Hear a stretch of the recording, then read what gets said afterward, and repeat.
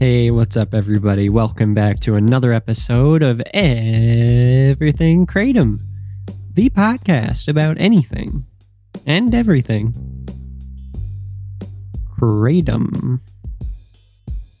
Great to have you with us on this Monday morning. Hope you all had a great weekend. Hope you had a great Halloween.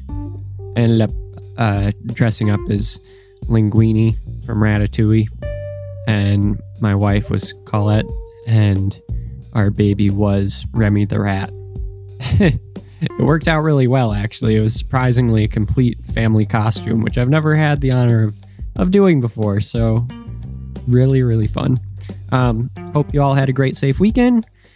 And actually, the way that I left it off last weekend was just saying that I was going to need Kratom's help because there were a lot of Halloween events that I was going to be attending or taking part in. So just to kind of kick it off from there, the whites and the greens, my friends, the whites and the greens, boy, are they helpful.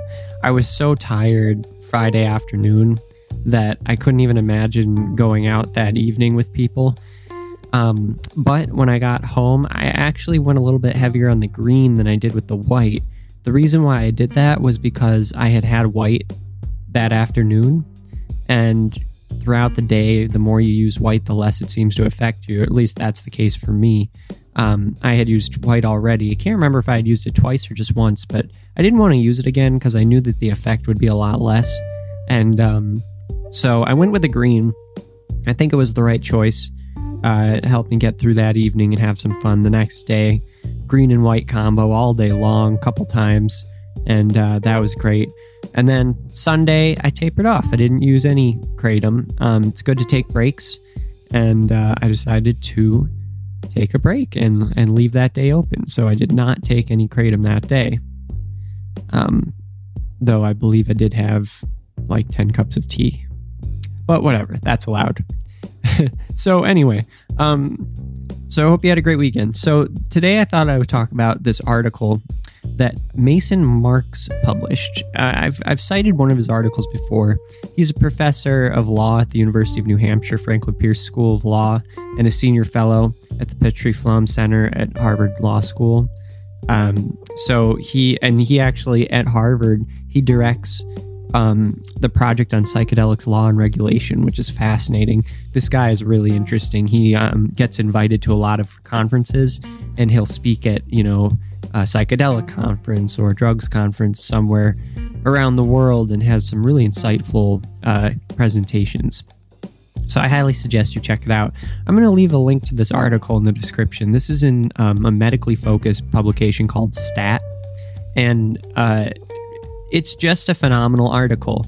In it, Mason goes through, or I should say Professor Marks, goes through all of this background very, succinctly and in a concise manner.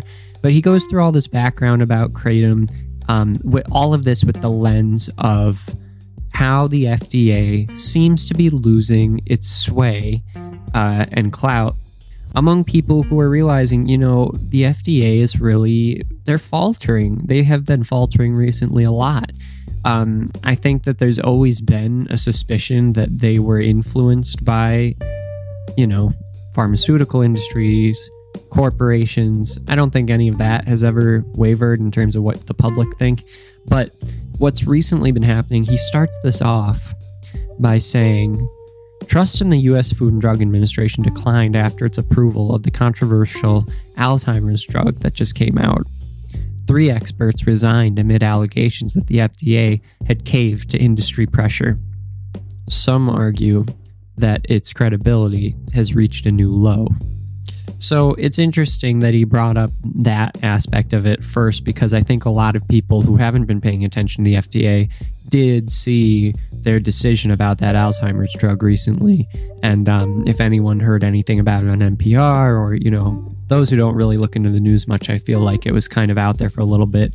And it's just interesting because there wasn't really the data to support, general, like opening up this new Alzheimer's drug to the market, but they kind of did it anyway with a real lack of solid evidence. There was one study that showed it worked well, but then another one didn't, and it was like, usually that's not enough grounds to make a drug legal and start using it. So anyway, there's already this wavering confidence in the FDA. And he touches on that, and then Professor Marks goes on. He goes through a little bit of the history with, kratom, what it is, the history of how it was originally, when we were trying to ban it in the U.S. the first time. And then he goes into all of these stats that, talk about all the poison control calls and how looking at the poison control calls versus how many calls come in for other things, it's kind of absurd that we're putting this much attention onto it, actually. Anyway, I thought that it was pretty well written, and I will put a link to the article in the description of this podcast for you to check out. But it kind of sparked a thought in my head that makes me want to just kind of ramble on for a little bit this morning about the FDA, because the FDA has been, with COVID especially, has been under fire, And I've seen this theme recently of a lack of confidence in the FDA. The fact that the FDA's word is, delivering a little less clout than it had in the past, and that their reputation is diminishing. And just be interested to hear about what you all think about that. I still, I'm a sciencey guy. I believe that if there are a bunch of scientists together, that they're going to make smart decisions generally. And that's why I'm, confident about this whole World Health Organization meeting. Because I think that the people who are making the decision are pretty competent scientific people who are going to make the right decision. But at the same time, this group, the FDA, it's kind of been proving me a little bit wrong, because I've been seeing some evidence, including this Alzheimer's drug thing recently, that kind of shows that they really aren't necessarily just going by science. It seems like they're being swayed by corporations, by the pharmaceutical industry. Those are things that I wish that weren't true, and I've tried really hard to think that they aren't, because I want to believe that they aren't. But kratom kind of just seems to fall into this pattern, one of many things that the FDA, reacts to in a certain way that kind of, it doesn't make sense. Because if they were going to react to it in a way that was based on what evidence was available and what research was available, and, not to mention common sense, they wouldn't react the way that they do. And I think that when you see a pattern, you have to pay attention to it. So I've just found it interesting to see that recently being exposed, especially with COVID. There are disagreements on the booster shot. I'm not getting into the politics here, people, or anything. We're like, oh, you should or should not vaccinate. Like, I'm not commenting on that. That's not what this podcast is about. I'll leave your opinions up to you. I'm keeping mine. And I'm not sharing anything. So, none of those views matter here. I'm just saying that it's interesting that there's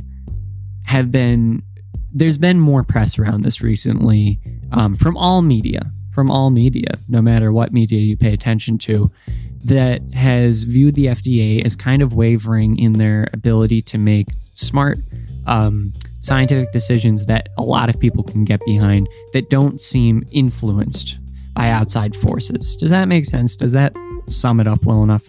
So anyway, thinking about that, and then bringing kratom into the framework and kind of as the lens, I find that it kind of fits the same pattern, And it's weird to me that these insurance companies, these medical companies, just keep getting super rich.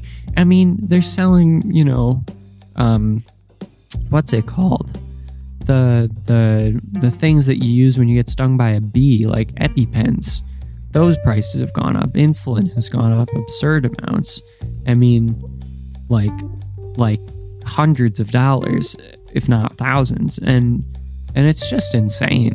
It's insane. There's no reason why it needs to be. So anyway, I'll be interested to see, I'm kind of wrapping this up here. I'm going to be interested to see if in the future when there's a decision on kratom, let's say kratom remains legal, but for, somehow the US adopts some sort of like, not Consumer Protection Act, but more of like a more strict production act.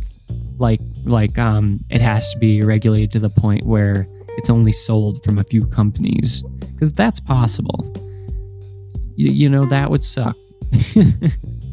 And I would be interested to see who got rich off of that, because it wouldn't surprise me if it was the same companies. Can you imagine? Like, I don't know, just out of what the heck, Johnson & Johnson making all the money from kratom because they come up with a dang pill that we can make at home with a capsule maker. Like, come on, that's seriously like what I would hate. That's what I don't want to see happen. If that sort of level, if we reach that sort of level. But you know what? I don't think we will. I don't think that's really in the cards. I still think, cautiously optimistic here, I still think that it's going to come away from the World Health Organization with slightly thumbs down, like there wasn't enough evidence to really look at this, yada, yada, yada. And then I think that the DEA and the FDA are going to be like, well, we can find ways of hating this and maybe bring this up in the future again, but let's just give it a rest for a second. So we'll see. Then again, tell me if I'm wrong, folks. I mean, the opioid crisis is kind of raging still, and this really does seem to be a fair alternative and helpful asset to those who are trying to break their addiction. So it's going to be in their line of fire. That's all I can say. All right, there are my morning ramblings for this Monday. I got to get back to work, everybody. So thanks for sticking around and listening to me today as I ramble through this thought of mine. And hope everybody starts their week off great. And I will talk to you tomorrow. Oh, and by the way, there is that coupon code in the description of this episode. If you want to get 10% off of Ether products, you can get 10% off of your kratom with the coupon code EverythingKratom at the Ether website. Link in the description of this podcast. Thanks so much for listening, everybody. Bye-bye.